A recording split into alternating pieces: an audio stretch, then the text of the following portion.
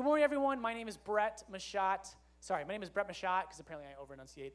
I'm the worship and young adults pastor here at Life Community Church, and we are all so excited to be here with you in the building. Also, those of you joining live at home, we're excited to have you here. And we've got some stuff that we want to tell you about. Monica, do you want to take it away? Sure. Are you going to mention the lunches today first or no? Yes. Yeah, I should say that. I'll say that first. I'll say we've got lunch after the service. Go grab a meal, come back. We'd love to be you, but we've got some other things we want to tell you about. Monica? Yes, we're also excited about this lunch, but Kids Life, it's so fun to have your kiddos in there today. And we would love to have even more opportunities to love on your kiddos. But we need you to help in that arena. To be completely honest with you, we could just use folks. Some of these kids would love an extra buddy. So hold a hand, we can hook, yada, yada, yada. And if you are looking for opportunities to serve, you can find on our mylcc.info a button right at the top with options on where you can use your gifts around here. Okay, it's about something like that. Awesome. Yes, there are plenty of ways to get involved here. And again, our website is called mylcc.info. If you are looking for a place, an opportunity to serve, go check that out. Thank you, Monica. And then after that, I'm just going to go right into worship. Go for it.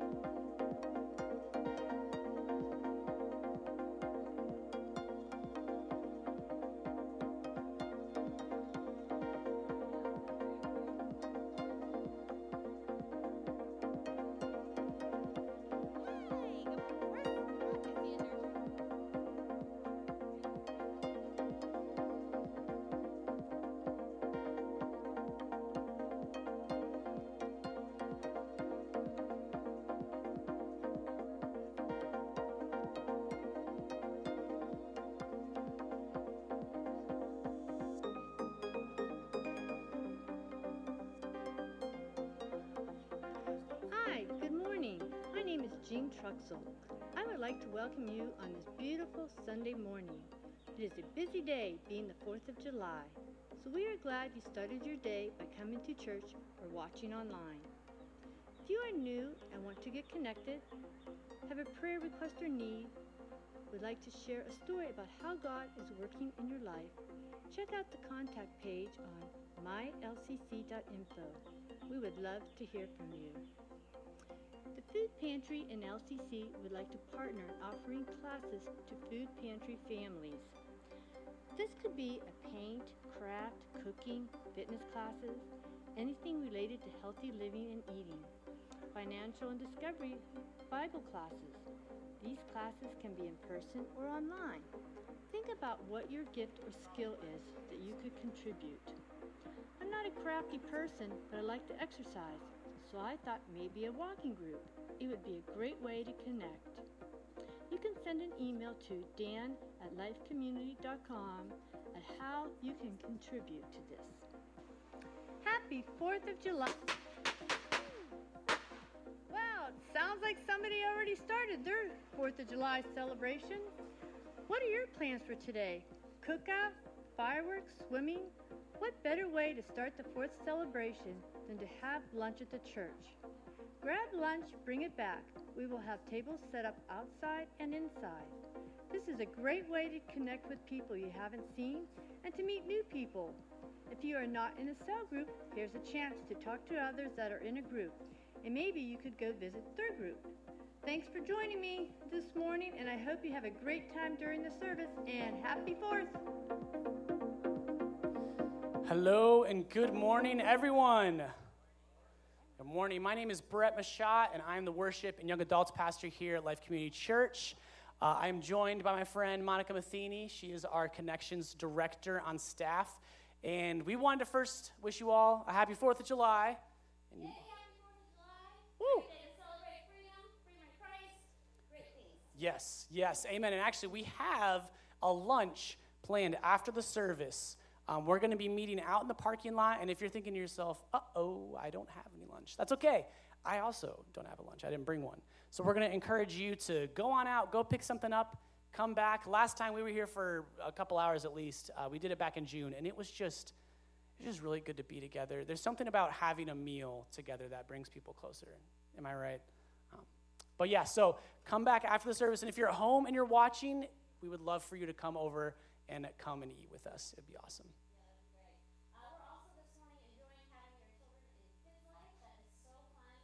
Just to love on them. But just also want to honestly say we would love to offer Kids Life and children's ministry more often. But in order to do that, we just need people to come love on kids. So if you say, I'm not really good at teaching kids or leading worship, that's okay. We could be used in so many capacities. Maybe it's just a lap, a book to read, just to get a buddy. Coming out of this pandemic, some of these kids are not used to being without a parent, so we just would love more folks. And if you say, we love to serve around here, but not in Kid Life, so many opportunities we have. I would love to hear from you, hear what gifts you want to use. So if you go to, what's the website? mylcc.info. Yes, if you go there, mylcc.info, everything's on there. There's a great button at the top of the page that says serving. And you can just kind of tell us the gifts, and we can even figure out what team you could be on. Yes, there are plenty of places to serve. I know I'm biased, but especially on the worship team, safety team, we got plenty of places. So go online, let us know where you would want to serve, or if you're just like, I'll go anywhere, wherever is needed, you can let us know that as well. Thank you so much, Monica. We have an awesome morning planned, and I just wanted to start out by talking about the first song that we're going to sing this morning. It is a song that we have sang many times around here, and some people ask me, like, Brett, do you have favorite songs? And my answer to that is, of course I have favorite songs. I'm a human. We have favorite things.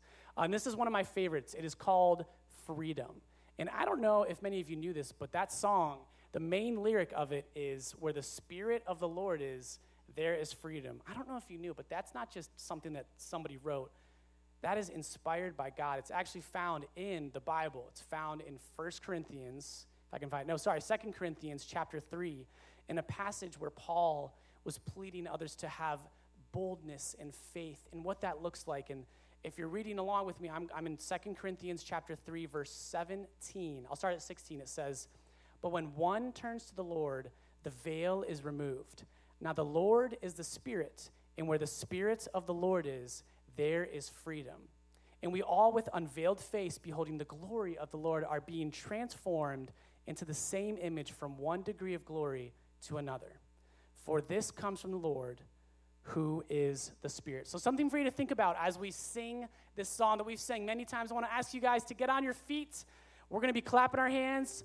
We're going to sing this out together. We want you guys to join us.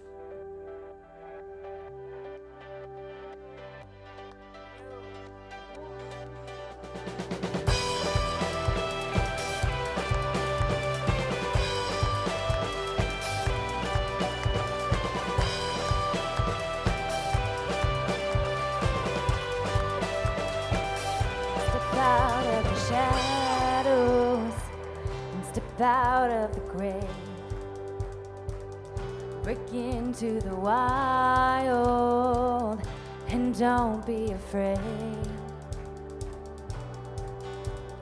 Run into wide open spaces, grace is waiting for you. Dance like the weight has been lifted, grace is waiting.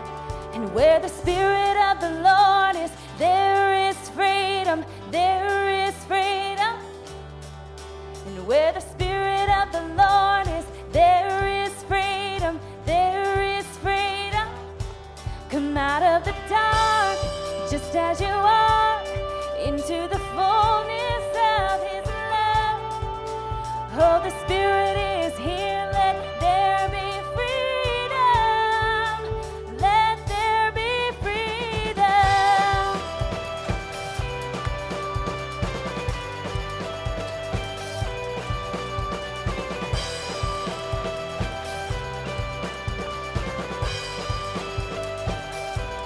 all of your burdens and bring all of your scars and come back to communion, come back to the start. Run into wide open spaces, grace is waiting for you. Dance like the weight has been lifted, grace is waiting. And where the Spirit of the Lord is, there is freedom, there is freedom. Where the Spirit of the Lord is, there is freedom, there is freedom. Come out of the dark, just as you are, into the fullness of His love. Oh, the Spirit is here, let there be freedom. Let there be freedom, yeah, freedom.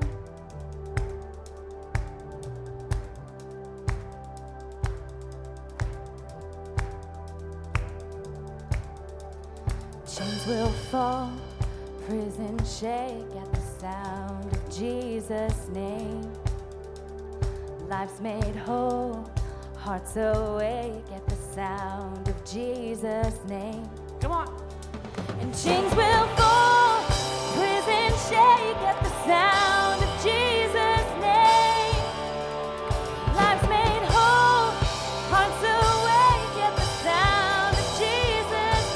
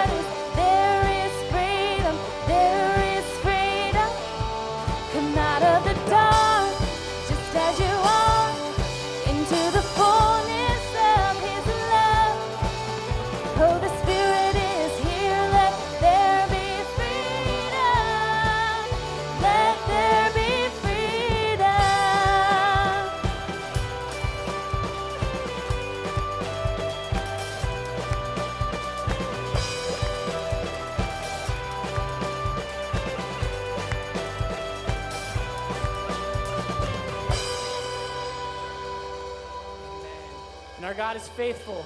He is with us in everything that we do, every battle that we fight. We don't have to fight alone. For the battle belongs to the Lord. Amen? Let's sing about that. When all I see is the battle, you see my victory. When all I see is the mountain, you see a mountain move. And as I walk through the shadow, your love surrounds me.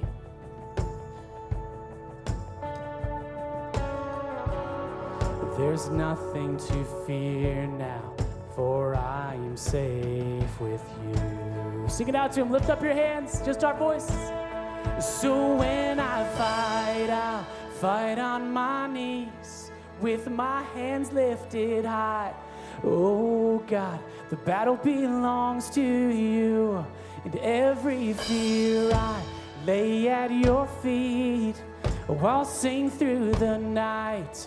Oh God, the battle belongs to you.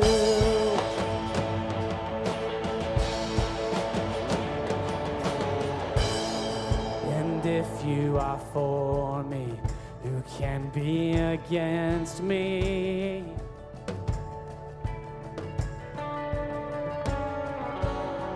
For Jesus, there's nothing impossible for you. Come on, sing this. When all I see are the ashes, you see the beauty. We thank you, God. Oh. When all I see is a cross, God, you see the empty tomb. So when I'll fight on my knees with my hands lifted high. Oh God, the battle belongs to you, and every fear I lay at your feet. Oh, I'll sing through the night. Oh God, the battle belongs to you. An almighty fortress, you go before us. And nothing can stand against the power of our God. 'Cause you shine in the shadow, and you win every battle. Nothing can stand against the power of our God.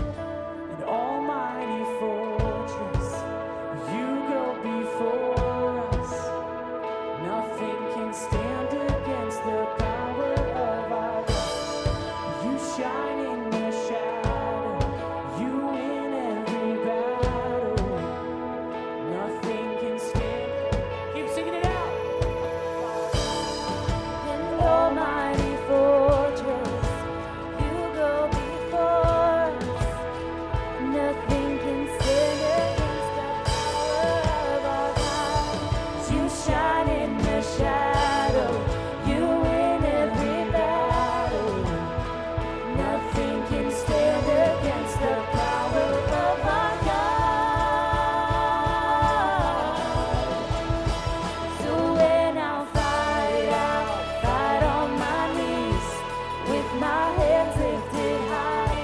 Oh God, the battle belongs to you. Every fear I lay at your feet. I'll sing through the night. Oh God, the battle belongs to you. Oh God, the battle belongs to you.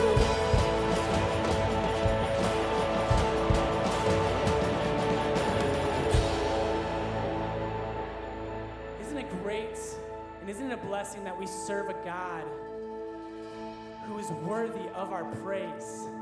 Amen? And we're going to keep singing these songs out to him directly. The rumors of the Son of Man, stories of a Savior, promise with human hands, a treasure for the trader. No ear had heard, no eye had seen. The image of the Father, till heaven came to live with me. A rescue like no other. Sing, you are worthy, 'cause you are worthy. You are worthy of your name. You are worthy. Yes, you are, God. You are worthy of your name, my Jesus. Sing out these truths about our Lord with us. Let's do it together. You did not speak, you made no sound. You died for your accusers. And as your blood fell to the ground, you redefined my future. Yeah. And on the day that you arose, the darkness ran for cover. For the King of Kings has claimed his throne, now until forever. You are worthy. You are worthy of your name. You are worthy. You are worthy of your name, my Jesus.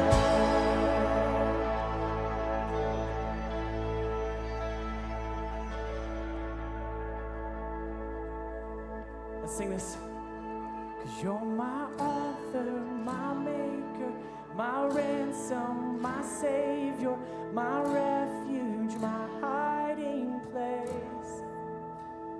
And you're my helper, my healer, my blessed redeemer, my answer, my saving grace. Jesus. You're my hope in the shadows, my strength in the battle, my anchor for all my days. And you stand by my side, and you stood in my place. Jesus, no other name. Only Jesus, no other name. 'Cause you are worthy. You are worthy of your name. You are worthy. Yes, you are, God. You are worthy of your name. Sing it out. You are worthy. You are worthy of your name. You are worthy. You are worthy of your name, my Jesus.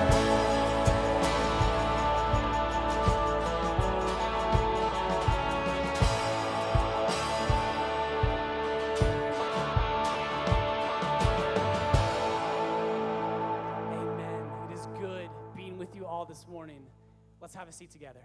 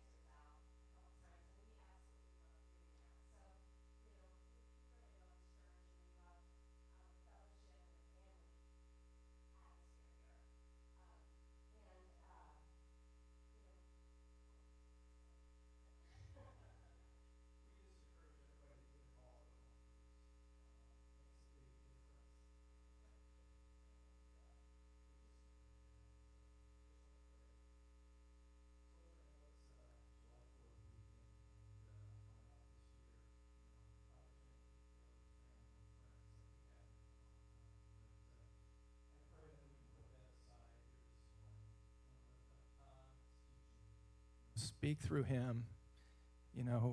Even though we know your record here of you sending Jesus to die for our sins, we have faith in that, and when we accept that, we still struggle day to day. We have doubts, we have fears. We don't understand the tragedy that happens in the world. So I just help us understand and build that faith here. And we just thank you for all you provide and you willing to accept us. Amen.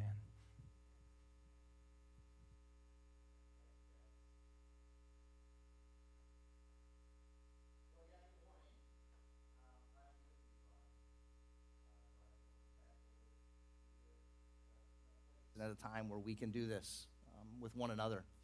But I'm going to start by just asking, have you ever been in acute pain? Like, has that been a reality that you've experienced? I have, and it's related to that plate of food, which actually was very tasty. That is the barbecue sampler at the Big Shanty Barbecue Restaurant in Kennesaw, Georgia. Like, if Georgians don't do barbecue right, who does, right? But I actually, I know that on August 11th, 2011, I consumed that plate, and on August 12th, 2011, I was in the emergency room because something in that plate was, I guess we'd say food poisoning. They were hesitant to say that at the hospital for some reason, but I'll tell you that whatever was in that plate wreaked havoc on my body. Things that I won't mention, but I will say, even hives were the issue that took me to the hospital. But I was in significant pain, but the reason I bring it up is that there was something magical that happened when I went into the hospital. I'd had significant distress in my GI system. I was nauseous and throwing up like crazy.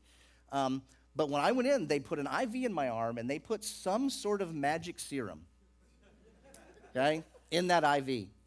And within, I kid you not, within a few minutes, as far as my stomach was concerned, I was fine.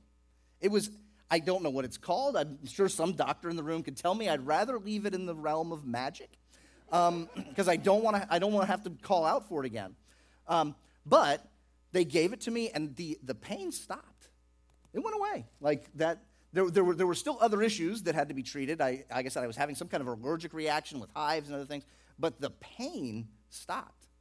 And what a gift that was, quite frankly. And I bring that up, and it's a little bit of an aside, but I bring it up because we're going to talk about some pain today. And we're going to talk about ways that we feel like we may be able to just sort of magically walk away from pain. We might be able to just sort of make it go away. The turmoil that we live with when it comes to the difficulties of life, the things that happen in life that are such a struggle for us. We're in this series on doubt, and we're talking about our doubts in different aspects, different ways that we have doubt. And today we're going to talk about what I really do consider to be one of the most just poignant places where we get hit with doubt. And it's reconciling the idea of a loving and all-powerful God with the reality of evil and pain and suffering in the world. How does that work? Because it seems like if God's really in control, and if God really is loving, and if God really cares, it seems like much of the pain that we live with in this life shouldn't happen. It shouldn't take place. And there's different ways to tackle this issue. There's different ways to get at this. And certainly there's a route that goes through our intellect, and it goes through sort of philosophical arguments. But I'll be honest, the thing that I think we wrestle with the most, and we'll hit some of those intellectual things this morning, the cognitive things to just sort of walk through this. But I think the thing that hits us the most is when it's our pain. And stuff just hurts. And so we want to talk through that. We started last week in this series talking about the relationship between doubt and faith. And just by a way of a quick summary, we said last week that faith itself requires some level of doubt. you cannot have doubt without faith, and you can't have faith without doubt. Like, as soon as we start to doubt things, we're questioning what we believe or our faith, and as soon as we engage faith, we're overcoming some level of doubt, some question or series of questions we may have that have led us to question reality or what we believe has been handed to us. And we talked about this just sort of process that we live through, where we construct beliefs, we build them, and we do that in many ways, but for most of us, our beliefs were probably built through just assimilating the ideas around us at some level in our life. And then we go through these phases of deconstruction or tension and doubt and questioning.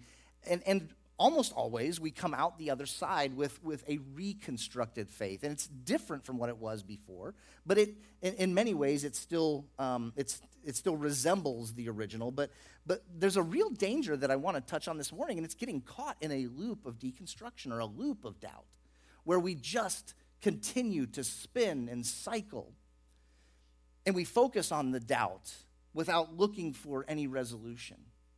We just sort of wallow in the doubt without seeking any sort of way out of it. And it's a reality for many of us and many people. We get stuck in this phase. It is a normal thing. I want to read it. It's a normal thing to have doubt.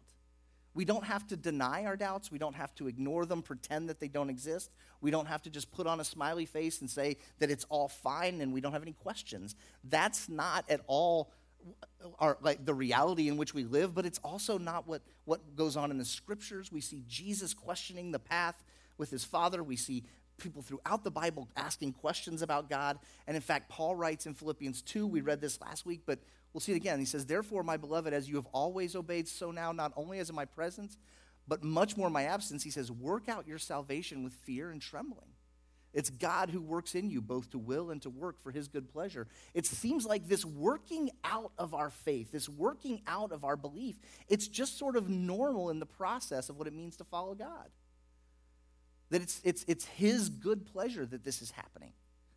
That it's a normal process.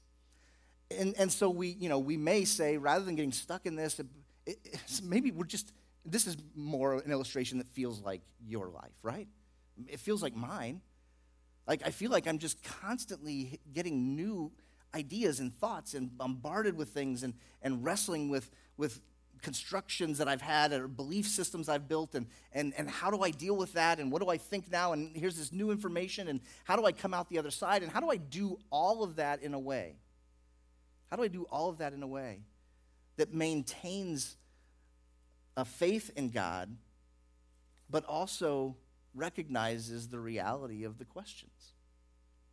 And we want to do that here. We just want to be honest with the questions. We want to be honest with our lives and who we are and what we face. And so we asked you to share. And thank you. Many of you have shared. You can continue to do this throughout this series. If you go to that site, mylcc.info, there's a link. You can fill out a form and share your questions with us. And some of you did that, and some of you, here's a sampling of some questions that represent kind of the things we received. But like, why does God allow suffering? Like, how is suffering and pain and evil part of a good and loving God's system at all? Why is it even there? Where's God when people are being abused? Oh, some of these we've lived. Is there any purpose to suffering beyond God teaching us a lesson? Sometimes the way that we talk about these things, we just sort of, it's easy to kind of, or maybe easy for us to just try and settle it with like, well, God's just teaching a lesson. And God uses pain in our lives, and part of that can certainly be a lesson. But there's got to be more to it, right? I do think it helps to begin with a picture that we talk about here from time to time, but just to remind ourselves that when we look at the world, we have to understand that we're looking at a really big picture, okay? And the Bible gives us a picture of reality. In the reality of history, of God's story, it begins with creation, and I'm putting a word in there to tie to it. Creation is the world that ought to have been. It's the way God, it was meant to be, the way things ought to be. But quickly after creation in the scriptures, we come across what we call the fall, or sin enters. And so this sort of represents what is. There's a world that ought to be. It was kind of perfect at the beginning, but sin enters, and so that just corrupts everything and makes the world what it is. But then the beautiful thing is that the rest of the story of the scriptures gives us this story of redemption, or what can be. We can live in a world that reflects and represents all that God meant for it to be. We can, by faith, we can have a better life. But then the last chapter of the story is what we call glorification or consummation, different words used for it, but it's the world that will be. It's the future promise that God is going to do away with the sin. It's going to be gone. There's going to be no more pain, no more suffering. That world will be. And in the midst of this, that four-part picture, that four-chapter story, we come up against the idea of evil. Because evil happens. It's real in the world. And to start here with this discussion of evil, I want to just say, we typically can put evil into certain categories. And I want to start with just these two. There's evil that is committed, right? Like, people do evil things. There's also evil that's caused by negligence. It shouldn't have happened, but someone was careless. We've had a reminder this week, right, in South Florida of a building collapse that should not have happened. By all accounts, it looks like negligence. It's awful, and it's taking a very serious toll. But we can look at it and say it shouldn't have happened because someone was negligent. And then in other cases, we look at that shouldn't have happened. Someone did something evil. They did something awful. They committed an act that hurt others. These things are evil. They're wrong. We can categorize them this way and look at them. And when we do so, we're focusing on one category in the story, one chapter in the story. It's a real chapter. We don't, right? We don't need to deny the existence of evil. It's real. And we can look at it and we can locate it in the story. But we can also get to a point where it becomes the only chapter in the story, right? We can focus on it so much that it's all that we see. That the world that is, the brokenness of the world, the fallenness of the world, the sin of the world becomes all that we see. It outsizes the other aspects of the story. And that's possible for us. It's real. We can do that. And we can get stuck in that loop, so much so that we eventually just eliminate those other chapters and say, this is all that there is. This is all that there is. But I think it's important that we start our discussion of this morning. We'll jump into some scriptures here in just a minute to look at this issue from a very human story. But I think it's important that we keep these things in balance, right? The evil in the world, the sin in the world, the fallenness of the world that is, it's part of the story. But keep it in balance. It's not the whole story. It's not all that there is. God, it's not the way that the creation ought to be. It's not the way that things will end. And here in the here and now, we can experience redemption even in the midst of the evil. Even in the midst of the fallenness, it can happen. We have to keep the story in perspective. We have to be able to focus on the total story and not just zero in on one area, one chapter, one part of the story. So it does us no good to ignore evil, but it also is counterproductive to focus on it so much at the exclusion of everything else. And so but when we think about it, we're left in this phase of our journey where the doubts arise. We're left in this part of the process for us as individuals where we deconstruct. Wait a minute, I've been told that God is good. And now I'm confronted with a world where evil takes place. I've been told that God is strong and big and powerful. And yet, in these instances, that power doesn't seem to be used to press down that evil, to keep that evil at bay. And it's easy for us to get into our doubts and to focus on those issues and to wrestle with those doubts, and it's possible we get caught in the doubt loop. But one thing I want to add here, and then we're going to, I promise, we're going to jump into some scripture here in just a minute. But one thing I want to add here is that without God, if we try to go to the emergency room because we're in pain, and the pain is the doubt of evil and God's goodness, that's the pain I'm experiencing, and we go into the emergency room and we just want the magic serum to make it away, or to make it go away. For some of us, the magic serum is, therefore there can be no God. I have doubts. I have doubts about God, his existence, his reality, because of evil in the world. But if we do so, if that's the direction that we go, we run into another problem. And the problem is this. Without a standard of goodness, without God, how can we even say that those things are actually evil? If we say there is no God, if we say that there is no moral authority, there is no creator who made a world the way it ought to be and who intends for a world to be without those things, if we eliminate that from the story, on what grounds can we say that the things we're calling evil are actually evil? We need a standard. And so by simply eliminating God, it doesn't really move us any closer to a solution. It just creates a new string of problems. Much more can be said about this. Great works like Tim Keller and others, The Reason for God, deals with this at great detail. But simply eliminating God from the equation doesn't solve the problem. It just creates new problems. So it's important to keep that in mind. And then, for me, there's one more source of what we call evil in the world that is troubling. It's what we'll call natural evil, okay? It's not a person doing something to another person. It's not negligence on someone's part that they didn't do something they should have that caused harm. This is just that we live in a world where there's just stuff that happens, and it's bad. There's natural disasters. There's floods. There's tornadoes. There's disease. There's plague. There's drought.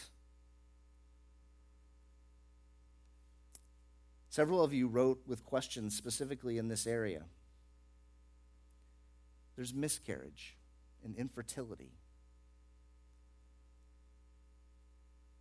Those are real and personal pains. And we walk through those. My wife and I experience that pain. We live with the scars of the pain of miscarriage. And while time seems to sort of help, it's still there. And it's real. But again, it's not the way it's meant to be. Look at what Paul says in Romans chapter 8. The creation was subjected to futility. This is chapters 1 and 2 in that 4-part narrative that I put up there. Creation was subjected to sin, to futility, not willingly, but because of him who subjected it, in hope that the creation itself will be set free from its bondage to corruption and obtain the freedom of the glory of the children of God. There's chapter 3. We can live in freedom. Verse 22, for we know that the whole creation has been groaning together in the pains of childbirth until now. And not only the creation, but we ourselves, who have the first fruits of the Spirit, groan inwardly as we wait eagerly for adoption as sons, the redemption of our bodies. You catch this? The creation groans. The world has just sort of been knocked off kilter here. It's the record is just kind of skipping over and over again, and we're seeing these struggles, and things aren't the way that they're meant to be. But in this short little section, Paul says, it wasn't meant to be this way. It's been subjected through sin because of the choice. And now it's corrupt, but it can be made whole. And look at that, at the end of that, we wait for adoption, the redemption of, we wait for this system to end. And so I want to take the rest of our time this morning, and I want to look at this with a real human story. This is daunting, and there's an answer in this, but I have to warn you, you may not like this answer, okay? But I think we get clues to the answer in the book of Job, okay? We get clues to the answer in the book of Job. We may be familiar with the story of Job. To quickly summarize, the book of Job is by and large poetry. It's a very long poem. It contains lots of references to historical people, places. It contains references to creatures that we would look at and say, what is that? And quite frankly, we may have to say, like, I'm not sure that I know what's being referred to there. Okay? But in the book of Job, the book starts with this man Job who's upright and he's righteous and he's also fairly affluent and has a comfortable life. And if you know the story, Satan enters before God and says, yeah, he follows you because he has a good life, right? And God says, no, there's more to it than that. And Satan says, well, if we strip all the goodness away, I bet he doesn't follow you any longer, okay? So there's sort of this wager. And then I think there's quite a few misperceptions about the book of Job, because if we just sort of hear the story of Job and we stop there, or we fast forward to the end, we miss about 40 chapters of what's going on. But because at the end of all things, Job, which we'll get to, says, like, okay, God, like, I submit. And it's easy to read Job as, like, Job never broke. Job kept it together. Job was the best of us. He did it, you can do it too. But the reality of Job's story is that Job gets in touch with this pain in ways that make me uncomfortable. He wrestles. And what I'd like to do is sort of walk through some of his wrestling. Because I find in reading this, I find in seeing it, that it's my own wrestling. So Job comes, and again, there's more to the story with different friends who come and try to tell Job to curse God and die, and his wife steps in, and there's all different things that happen. But what I want to focus on are just different things that Job says throughout the book of Job. And in chapter 3, from the very beginning, it's easy to sort of read this as Job held out, and then at the end he asked God some questions. But this is chapter 3, verse 3 of Job. If you have your Bible, I encourage you, I'm going to be jumping through the book of Job as we land with some sections towards the end. But he says, let the day perish on which I was born. I mean, that's shorthand for I wish I was never born. Okay? Let that day go away, and the night that said a man is conceived. I wish I was never conceived. Let that day be darkness. May God above not seek it, nor light shine upon it. See what Job said. This is like Job's first response. His wealth is taken away. His family is taken. His health is taken. And his first response, let's get this straight. His first response is very similar to what mine would be. I wish I wasn't here. I'd be better off not existing than existing in this pain right now. That's Job's first response. It's an extremely human response. I wish I was never born. Do you hear that pain in Job? Later on in chapter 7, he says, my days are swifter than a weaver's shuttle. I've never woven. I don't know what a shuttle is exactly. I think it's quick. My days are swifter than a weaver's shuttle and come to their end without hope. Remember that my life is a breath. My eye will never again see good. In the midst of Job's pain, and there's people coming in and out of the story, and they're saying, Job, this kind of sucks, doesn't it? And he's like, yeah, this does. In fact, life feels really short and really hopeless. Have you been in the midst of a pain where you felt that? Man, it just feels like, it feels like life is going by so fast, it's skipping right by, and all I'm experiencing in it is hurt, is pain.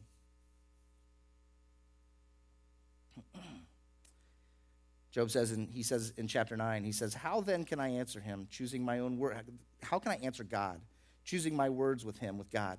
Though I am in the right, I cannot answer him. I must appeal for mercy to my accuser. So Job comes along and says, like, some of his friends come along and they say, like, you should cry out to God like in accusation. And Job goes like, okay, except here's the problem. I can accuse God all day long. But all I really can do is appeal for mercy. He's much bigger than I am. He's got all the power in this relationship. He goes on in verse 16, if I summoned him and he answered me, I would not believe that he was listening to my voice. For he's not a man as I am, that I might answer him, that we should come to trial together. Get this, there is no arbiter between us who might lay his hand on us both. Let him take his rod away from me, and let not dread of him terrify me. Then I would speak without fear of him, for I am not so in myself. You catch what Job is getting at? Why even accuse God, he says? Why even look at my situation and say, God, you're not fair? Because here's the thing. Let's just be straight about this. God's not accountable to anyone else. Job knows it. I can accuse him all day long. You know what difference it makes? Is Job saying? It makes none. I can make all the accusations I want. It makes no difference. There's no one to hold God accountable. This is Job's feeling in the midst of the pain. Later on in chapter 21, he says this. Why do the wicked live, reach old age, and grow mighty in power? That sound familiar? I mean, far less poetic. I say that all the time. Their offspring are established in their presence, and their descendants before their eyes. Their houses are safe from fear, and no rod of God is upon them. Their bull breeds without fail. Their cow calves and does not miscarry. They send out their little boys like a flock, and their children dance. It's all going great over there. Keep reading, verse 12. They sing to the tambourine and the lyre and rejoice to the sound of the pipe. They spend their days in prosperity. In peace they go down to Sheol. They die in peace. They say to God, get away, depart from us. We do not desire the knowledge of your ways. What is the Almighty that we should serve him? And what profit do we get if we pray to him? Behold, is not their prosperity in their hand? What's he saying, right? It's so much better without God. This is Job's argument. And it's him speaking. He says, look, the people without God, they've got it much better than I do. They've got it much better than I do. The evil get ahead. They've got the good life. Meanwhile, I'm over here with this pain and suffering. And I think it's summed up really well. The feeling is summed up really well in this little section in chapter 23, where he says, behold, I go forward, but he's not there. And backward, but I do not perceive him. I look forward, I look back, God's not there. On the left hand, when he is working, I don't see him there, I don't behold him. He turns to the right hand, but I don't see him. What's he saying? God's not here in the midst of my pain. I'm not living the experience of the goodness of God. Do we ever feel like that? I mean, again, it's so many ways it's beautiful poetry. Oh, it's dark in there. And I don't have those specific words to articulate it. But I do lay around and feel sorry for myself. I do get down. And I don't get up again. Okay? Sorry. I'm trying to do doubts through 20th century pop music. But we do, right? I feel like it's just one punch in the gut after the next. I get so locked in and zeroed in on that chapter of the story that says, this world is broken. Maybe that's all there is. Maybe that's all there is. And here's the deal. We have a very real choice with our doubts. We do. God has given us this choice. We look at the situation. We assess all the information, the data. This is a very real choice that we can all make. We can deny him. You can hear it in Job's voice, right? It would be easier without you. I don't see you anyway. What difference does it make? Even if I could get to a place where I could make an accusation against you, no one's going to hold you accountable. I'm out here on my own. I'm alone. Maybe I'm the only one who's been that desperate at times. But I don't think so. I think we feel it. We wrestle with it. We struggle with it. Due to what we see right now in front of us in the lived world, in this chapter of the story, where all we're seeing is the world that is, this world of fallenness and brokenness, I could convince myself that the magic juice in the IV would be to simply deny God. That'll make it go away. If I pretend that he's not real, I can make the pain go away. If that's the case, we then also need to deal with the anger that we're feeling towards him. But there's another choice, right? And this is where the rest of the book of Job turns. In our doubts, we can deny God. And this is where I said, I don't know if you're going to like this answer, but it seems to be the answer in the book of Job. We can meet him on his terms. You see, what you find in Job, in these accusations, these very, again, familiar, very real accusations, things that I think we all sense and feel and say. What we get is, God, you need to meet me on my terms. You need to come here and give an account to me where I am for why you've done what you've done to me. And look, here's the thing. I get it. I get it. I feel it. I understand it. We get that way. But someone else enters the narrative with Job. His name's Elihu, maybe, pronounce it that way. But he makes a case, okay? He makes a case. And he says this in chapter 34 of Job. He says, therefore, hear me, men of understanding, far be it from God that he should do wickedness, and far from the Almighty that he should do wrong. For according to the work of a man, he will repay him, and according to his ways, he will make it befall him. Elihu comes in, and he says this. He says, look, in our current circumstance, it can be really easy to forget some things about God. It can be really easy to say, God's not fair, God's not just. But his argument is, nothing with God comes without justice, comes without fairness, without righteousness. The circumstance, the situation might lead us to believe otherwise, but in the big picture, God is always just. He sees it all. Nothing is hidden from him. Look at what this Elihu says in chapter 36. He says, behold, God is mighty and does not despise any. He's mighty in strength and understanding. He doesn't keep the wicked alive, but gives the afflicted their right. He does not withdraw his eyes from the righteous. See, catch this. Here's all the things that Job is saying, all the things he's struggling with. The wicked get away with it. I'm the only one who's suffering. God is not present. He doesn't see my pain. All of those things. Elihu comes along and he says, wait a minute. There's another side to this. You see, this present moment, this immediate moment is not all the moments.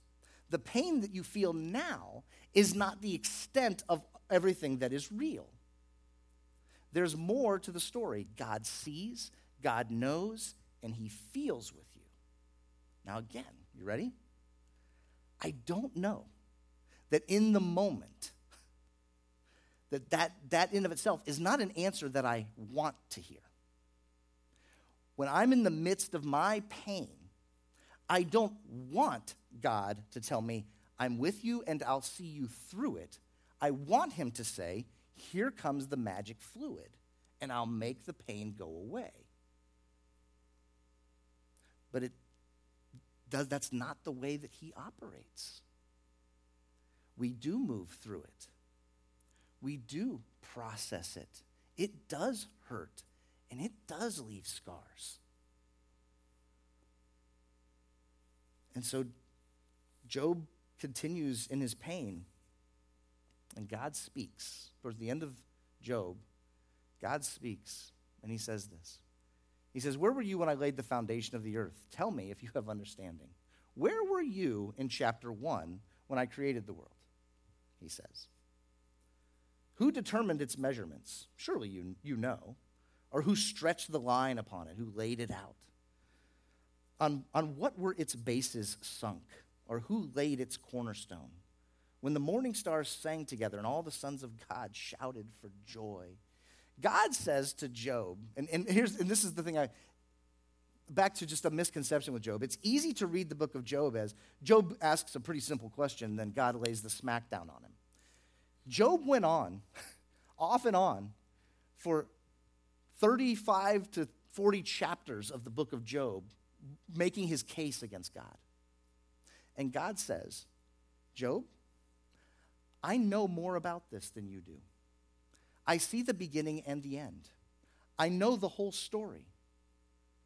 When you say, who can hold me accountable? You're right. I am not accountable. You believe I do good or you don't. That seems to be the answer. The answer is, I am. I am. I am good. My ways are good. They always have been. It's laid out for you. It doesn't mean it won't include pain, but it's there. And another fascinating thing happens. We're going to get to Job's ultimate response here in just a second, but this amazing thing happens where Job does like he recognizes God's power and he does the like, oh, I'm sorry thing. Like he actually, there's a little couplet of verses that says like, I'm going to be quiet now. And God basically says, yeah, you are. That doesn't mean I'm done talking. And this is where we get into, can you catch the Leviathan, the ocean beast on your hook? Can you hold the earth together? Can you command the winds? Can you catch the lightning? You see, the painful truth is that in the midst of this, God says to Job, and I believe he says to us in these questions, I am the answer to the pain. There is no secret, mysterious potion that you get. The answer is you can move towards me. And the nearer you get to me, the more you realize the reality of the situation, which is I am at work. I have work to do. It's not done. And finally, God finishes, and Job responds. And this response gets read quite a bit. But I this morning didn't want us to miss the middle of the story, the other 40 chapters of Job. He answers the Lord, and he said, I know you can do all things, and I know that no purpose of yours can be thwarted.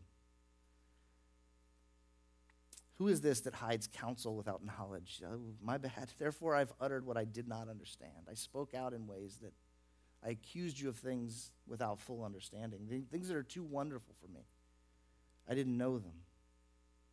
Hear and I will speak. I will question you, and you make it known to me. I've heard you by the hearing of the ear, but now my eyes see you. I'm close enough, God. I'm seeing what you're doing. Therefore, I despise myself. Despise meaning like I'm ashamed of myself. I'm ashamed of what I've said. Not self-loathing, but I repent in dust and ashes. I get it. I get it.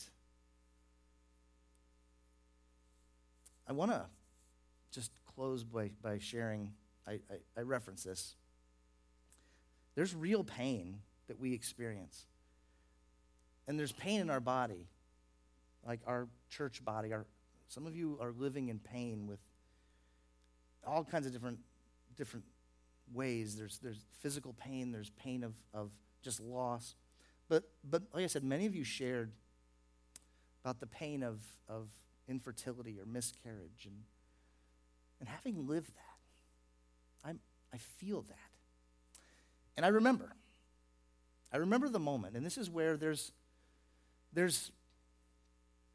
sort of answers, and then there's answers, right? And I'd wrestled with God's goodness and evil in the world. I had cognitive answers for it, but I wasn't ready. I wasn't ready for the ultrasound that showed no heartbeat after we thought we were kind of in the clear. I wasn't ready for the trip to the hospital, not in my soul. I was angry. And all the uncertainty that came along with it. Is this the kind of the end of the story? What's going on? And man, people were great. Like the value of community in those moments, we had better friends than Job, let's say it that way. People that loved us and comforted us. But the questions still persist, right? And I remember I was sitting on the bathroom floor and my wife was there with me.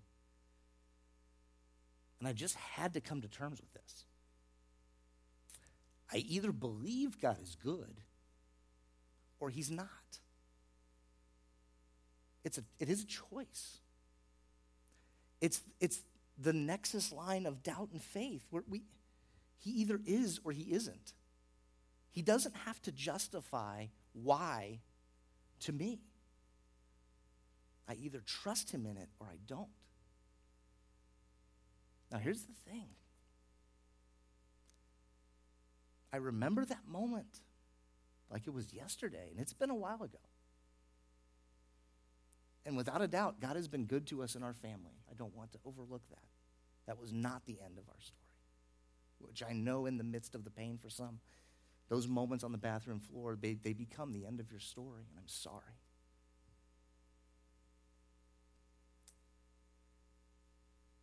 But we either believe that he's good and his ways have a reason, or we don't.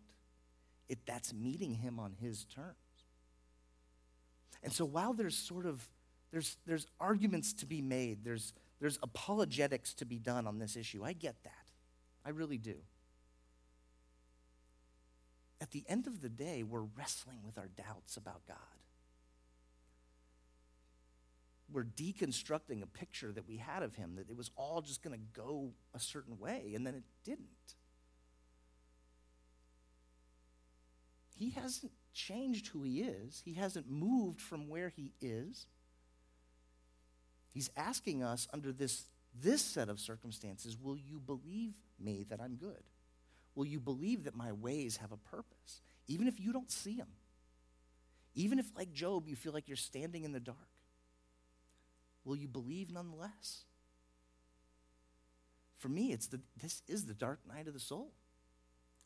It's where we either choose to believe or we don't. It's the difficult issue. It's where faith is needed most to challenge the questions and the doubts. I have found this. Let me finish this with this. I'm going to call the worship team up right now, if you guys would come. We're going to worship him in just a minute. I have found, there is still pain. Again, it's not as present, it's not as deep, but there's still pain in that spot in my life. And the pain, of course, is associated with loss, and the pain, of course, is associated with the pain of it all, or with just the poignancy of the pain of it all. But the pain, the tension, the pain that exists there is so related to the challenge that this presented to my fundamental picture of who God is and the life that he was supposed to be giving me. And it comes up with every new disappointment. And so I don't want to make a false promise. I don't want to promise you that you're going to walk with God and the pain goes away. I don't want to make you, because I can't. That's not the deal. But what we can do in this point, and in this moment, is we can refuse the simple answer. We can refuse the easy answer of it's just easier without you, God. That doesn't really solve our problem. And we can choose to move towards him. And we do that in a very real way. We're going to sing. We're going to sing. The act of raising our voices to God tells him that in spite of the pain, I believe in you. I trust you. I do believe you are good. I do believe you are at work. I do believe you care. Pray with me before we sing. God,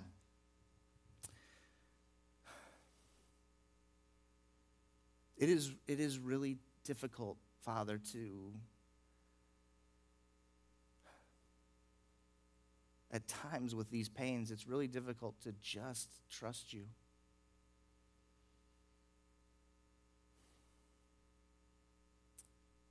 And we need you in this pain. We need to feel your presence. We need to know that you're here.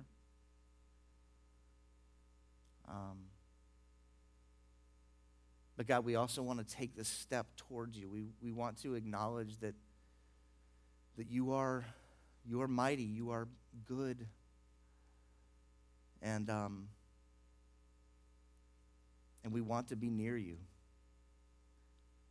Forgive us where we've tried to just make the pain go away. Forgive us where we've tried to just medicate it or push it aside. And in so doing, we've pushed you aside. We've minimized your role in our lives. And God, we ask your forgiveness. And we pray today that you would move in amongst us. Spirit, show us the Father. And we pray all of this in Christ's name. Amen.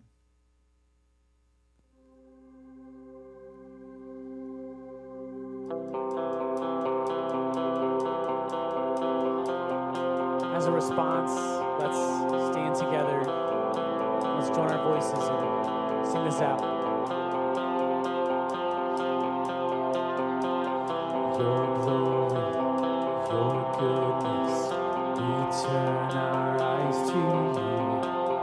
Your power, your presence, your name so strong and true. Our Savior, Redeemer, be high and lifted up. No other but Jesus, you are God. We fix our eyes on Jesus, the King up on the throne. No one higher, no one greater. Our hope is Christ alone. We fix our eyes on Jesus, the Lamb for sinners slain. No one higher, no one greater.